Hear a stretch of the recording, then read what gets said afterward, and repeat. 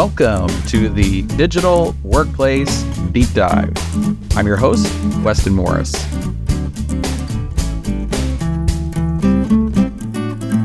You know, in the middle of the pandemic, you may have recalled that I did a series of 3 episodes focusing on the digital workplace trends in Australia. And I thought it would be a great time to return to the ANZ region and see what's going on with the digital workplace trends. What's hot, what might be of interest, actually even what might be, if there's some trends going on that might be of interest in the rest of the world. And to help me with that, I have 2 great guests. One of the esteemed partners at Beaconfield Partners, Mr. Tom Reilly, and a colleague of mine, Dr. Tony Parsons, the Senior Director of Service Management here at Unisys. Welcome, gentlemen. Thank you, Weston. Great to be here. Thanks, Weston. Yeah, it's great to be here. So, Tom, the first thing I think our listeners have noticed, even with that hello, that short hello, I think we need to address this before we go a little bit further. That's right. We're asking you to talk about what's going on in Australia, but man, I'm hearing a distinct U.S. accent. So what is your background in the APAC region? Yeah, don't let the accent throw you. I've been out of New York for a long time, but still have the accent. I've been in Australia. Well, I've been in Asia Pac since '97, and always working in tech services in Australia during that period. And then my family is Australian. My wife's Australian. I'm a dual citizen, but I've really been working in technology in Australia for the last 30 years. So the accent does throw people from time to time, and I get that look, especially when I'm speaking to an Australian audience. So I typically have to explain it. Every time, probably, right?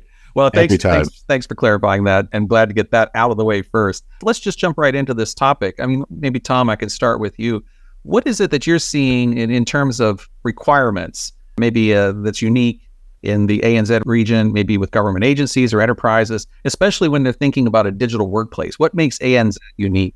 Where I think there are some really unique challenges here is, just the size of Australia and the population. So, we kind of joke about the tyranny of distance and how far away Australia is from the rest of the world. But, there's kind of a new tyranny of distance, which is that Australia is almost the same size as the US, just to put it in perspective.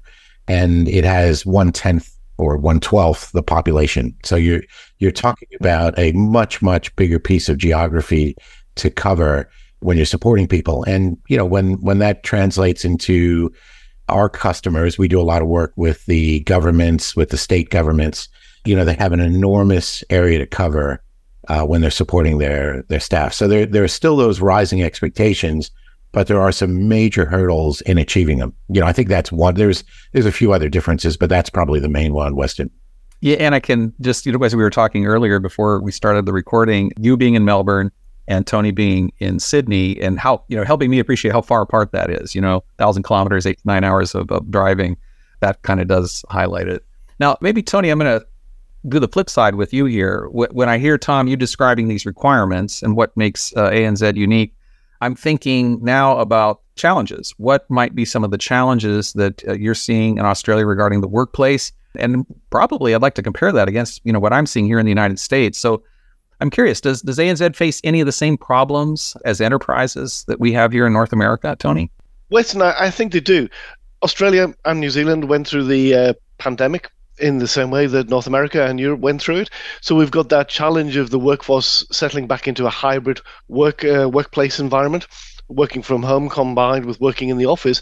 And also Australia and New Zealand's got that aging workforce that's looking to retire soon. And the challenge with that is that workforce with a lot of operational knowledge around a lot of these key legacy systems, they're going to take that knowledge with them as they start retiring, as they start planning to go out sailing on Sydney Harbour and not coming into the office anymore. That capturing that knowledge, storing or maintaining that operational legacy systems, that is a challenge that we are seeing in Australia and New Zealand that I think is very similar to what you're seeing in North America and Europe for that matter as well.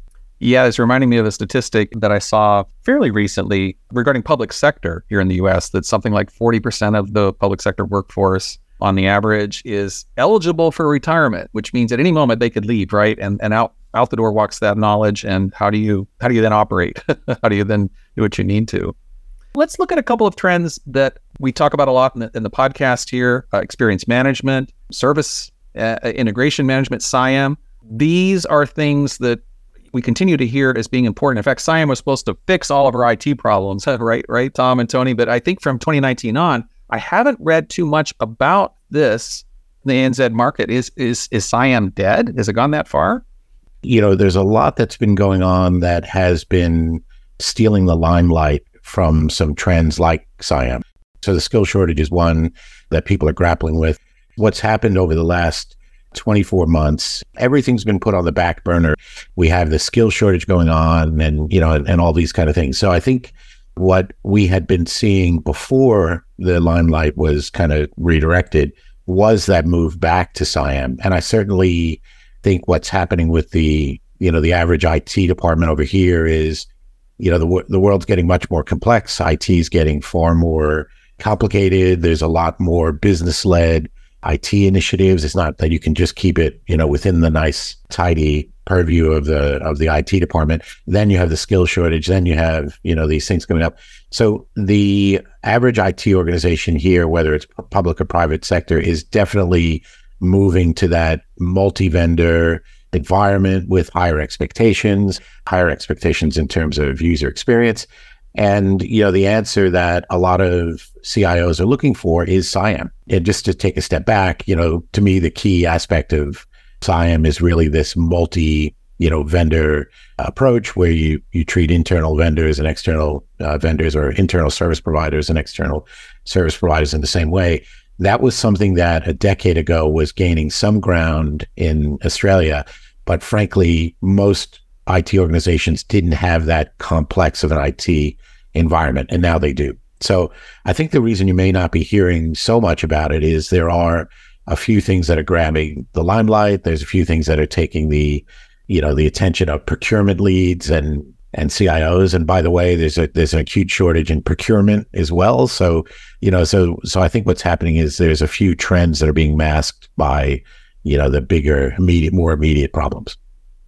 And I think one of those trends is, to Tom's point, is almost what I call stealthy SIAM, or stealthy service integration management, a very narrow band of SIAM rather than the full-blown SIAM. And we have seen a couple of federal government agencies in the last year or so go to market with the full-blown traditional RFP around enterprise service management and SIAM and all the components. But to be honest, it's far more common for a lot of the accounts I've seen where SIAM is being introduced without it being really called SIAM, although it really is SIAM what they're asking for, particularly in areas, very visible areas like major incident management. They want the service provider to manage all the major incidents end to end. To Tom's point, that means managing the internal delivery teams as well as all their vendors. So even though there's one case, Unisys won a new client earlier this year, we are delivering traditional digital workplace services, service desk. But in the service management space, we are delivering major incident management across all the vendors, including their internal suppliers in that organization. That is SIAM. Now, it's a very narrow band, a very niche band of SIAM, but it's still the beginning of SIAM. And you can see problem management coming along as part of that. You can then see the config management and the critical business services being built out from that. And that's typically how we see SIAM growing. Not coming in as a big bang, but coming in as almost by stealth and then expanding or growing from there. One of the other things I'm seeing in service management generally is a much tighter integration between the major incident management and the escalation and comms management teams and the security operations center, the SOC teams.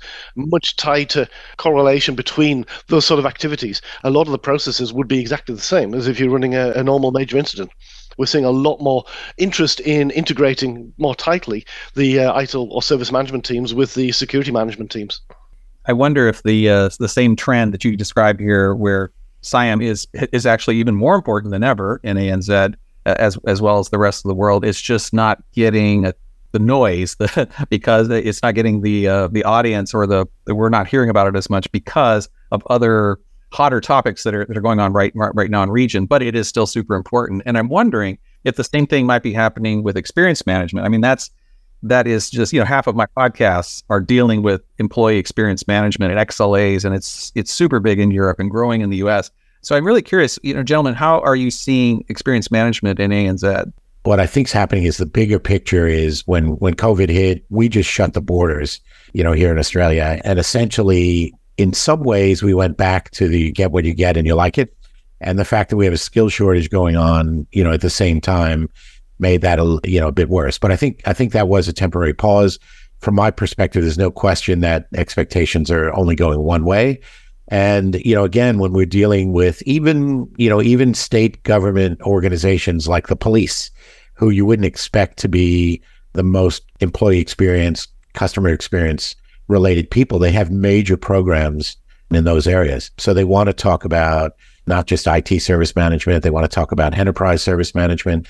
They have questions about, how do we implement XLAs, experience levels? How do we track that? And, I can think of a dozen organizations now that have some form of push to digital experience, employee experience, customer experience, in the wake of the pandemic, trying to get back on track with an initiative.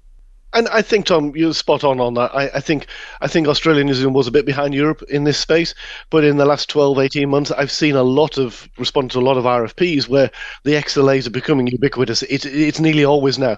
2 years ago, it was still a rarity to see that in an RFP. Now you're surprised if there's no reference to the holes, how you're going to support XLAs, how you're going to establish an experience management office, what's your protocols, what's your methodology, how do you deliver that, how do you integrate the tooling and the processes around that as part of the whole customer or the whole digital experience.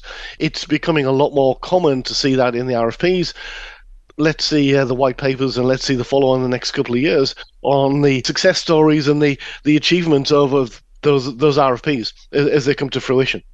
You're right, Tony. It's almost like overnight, everybody's there, right? Everybody's at the same spot where they see it as a necessity. And maybe it is that, those expectations, right? Because, again, those expectations, if we were back 3 years ago, talking to organizations, they were sort of interested, but they didn't really feel the pressure. But I think now everybody is seeing these rising expectations from their employees, from their customers, and, and they've made the leap. So there's no question we're seeing that people's mindsets are there now.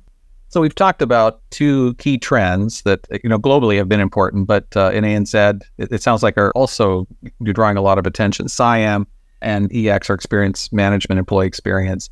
Tony, I've heard you use an expression, because you invented another acronym, SIAM-X. So I'd like to connect, I think you're connecting the dots between SIAM and experience management. Can you shed some light on that? Yeah, sure. In Unisys, we deliberately came up with that term, or coined that term, SIAM-X. There's still some discussion among several of us in Unisys who actually came up with the term to try and get the credit for it, since we've seen it repeated or reported by analysts now, so we're all trying to take the credit. But putting that to one side for the moment, it is Unisys, and it's our view of how to bring that together, how you can bake experience management and XLAs into the whole SIAM framework, or remember that you need to have that as part of the SIAM framework. That includes, as I mentioned before, the experience management office. It also means things like the experience governance board. You have service governance, typically service management, service governance. You have SIAM governance. You have this XGB, or experience governance board, that needs to be factored in or integrated into this environment. It also helps people focus on the end-to-end view. What is the end user experience? What are the critical business services they're consuming? Not just on their desktop, but what are the critical applications or business services they're using? What are the components that make them up? All the classic things you need to put together to deliver an end-to-end SIAM experience across the whole digital workplace. So the Unisys SIAM framework was deliberately expanded to be SIAM-X to focus or draw attention to this experience management component or element that's important, just like the SLA frameworks, the business service mappings, the config management, all of the service intelligence dashboards. They're all critical elements of a SIAM framework, but the experience management is another critical element, another element in the mix as part of SIAM-X. As you've described that, it just reminded me of, something that our XMO shared with us just recently about an actual client where the XMO that is watching XLAs, and they're primarily focused on digital workplace experience. But the thing is, if we're collecting employee experience and we're hearing what they're feeling about their technology, it's not just the workplace, it's the cloud, it's other towers. And so the XMO is able to, even though they're only responsible for the digital workplace, they were able to collect experience data, hand it over to the SIAM organization and say, hey, we've got actual data here that says that security thing that team just deployed is actually causing a real problem for, our sales force. And that needs to be addressed. Then now the SIAM organization has a hammer to go and whack on security and say, yeah, you need to fix that. So it just occurred to me how this could actually work, that SIAM-X is actually a real thing. You're spot on. It's like we saw XLAs grow from the end user digital workplace experience, and we use our laptops for a purpose. We sat there each day using applications or critical business services that go well beyond what's in our immediate environment. And it's like measuring that whole end to end. We've had application performance monitoring and those sort of capabilities for some time. Response times that are acceptable when you're trying to access a critical application. But the whole sentiment analysis, the whole experience of the end user now is being measured truly end to end. And SIAM's helping to take it to that stage. It's funny how valuable these conversations are, because I think, Weston, when you were talking about, you sort of pulling it all together, I think one of the utilities we're working with right now has exactly has come to this realization for exactly the kind of reasons you were talking about, Weston, which is historically what they've done is they've put in place, dozens of agreements with technology vendors. They've had really solid SLAs and really solid measures. But what they're finding is that focus on business outcomes just isn't happening. And when you look at it in isolation, they're doing everything right. When you look at it together, it's falling down. And it's because, they don't have that end-to-end view, and they don't have all the interdependencies mapped out. And how do you measure those outcomes, right? It's very difficult to start measuring those business outcomes until you get to customer experience or employee experience. Then suddenly the outcomes start becoming a lot easier to measure, because the things that people are either satisfied or dissatisfied is about an outcome. It's either an employee outcome or something they're trying to do in the business. So it's, again, maybe there's more to that stealth, Tony, than than you were originally saying, because I think that's what we're saying, where suddenly people are jumping to the experience. And they're trying to say, well, that that we need to measure that now, but that may be becoming the most important measure of all, because it's got that direct link to outcomes, where a lot of the other traditional SLAs don't, unfortunately. Then you start thinking about the fact that they've been doing these contracts in isolation and managing them differently, and okay, well, starting to manage them together. Now we're getting back into the SIAM discussion. And SIAM has been around a while, right? Experience management is all pretty new. We're still figuring it out, but I am seeing some levels of maturity. There's these aha moments that enterprises have when they realize that after they've had XLAs for a while, they realize that they're not set it and forget it. It's not like an SLA that you put into a contract you keep for 5 years. We've got some SLAs that we haven't changed in 20 years, right? But an XLA, for example, I'm thinking of a U.S. Customer where they were involved with a merger, and that XLA was measuring the experience of two groups, Company A and Company B, as they come together to form a brand new company, and we're looking at the experience parity between them. That XLA only needs to continue to be in existence and measuring while the merger is taking place. So yes. 18 months out, 24 months, we don't need that anymore. And that's when we realized there was a need for an experience governance board that we never had for SLAs, that we do need for our XLAs. And I'm just wondering if that, to me, that's a sign of when an enterprise asks about that, they have gone to a level of maturity. We're just beginning to see that in US and North America and in Europe. And I'm wondering, are you seeing that in ANZ region as well? I would say definitely Western. I think those transient, let's call them transient XLAs, a good example in state and federal government is what's called the machinery government. We have a lot of government agencies being combined, merged, broken up, restructured. There's a lot of those sort of changes where you would have those sort of experiences. The example you just gave, where for a 18-month period, you probably want to measure certain XLAs around that experience as the agencies brought together or split up. But then they become not relevant after that. They would change. And so it is a continual evolution or evolving of those XLAs, hence that need for that experience governance board. And you raise a good point. There was never an SLA governance board in the normal service governance structure, but there is a need for an XGB in the SIAM environments we have today. Well, I think we've come to the tough part of the podcast here. I'd like to conclude with some predictions, ask you to look into the future. Imagine it's December 2024. Now we're looking back. What are a couple of things that the most successful enterprises or government agencies in the ANZ region will have done? So maybe, Tom, you can start things off for us. I think, thankfully, we've reached that, watershed moment where, people realize that they can't just cruise with the same, IT practices that they've done for, the last 20 years. They have to get on the ball as it relates to service management. They need certainly to get on the ball in terms of security, and maybe that's the catalyst that's making the big difference here.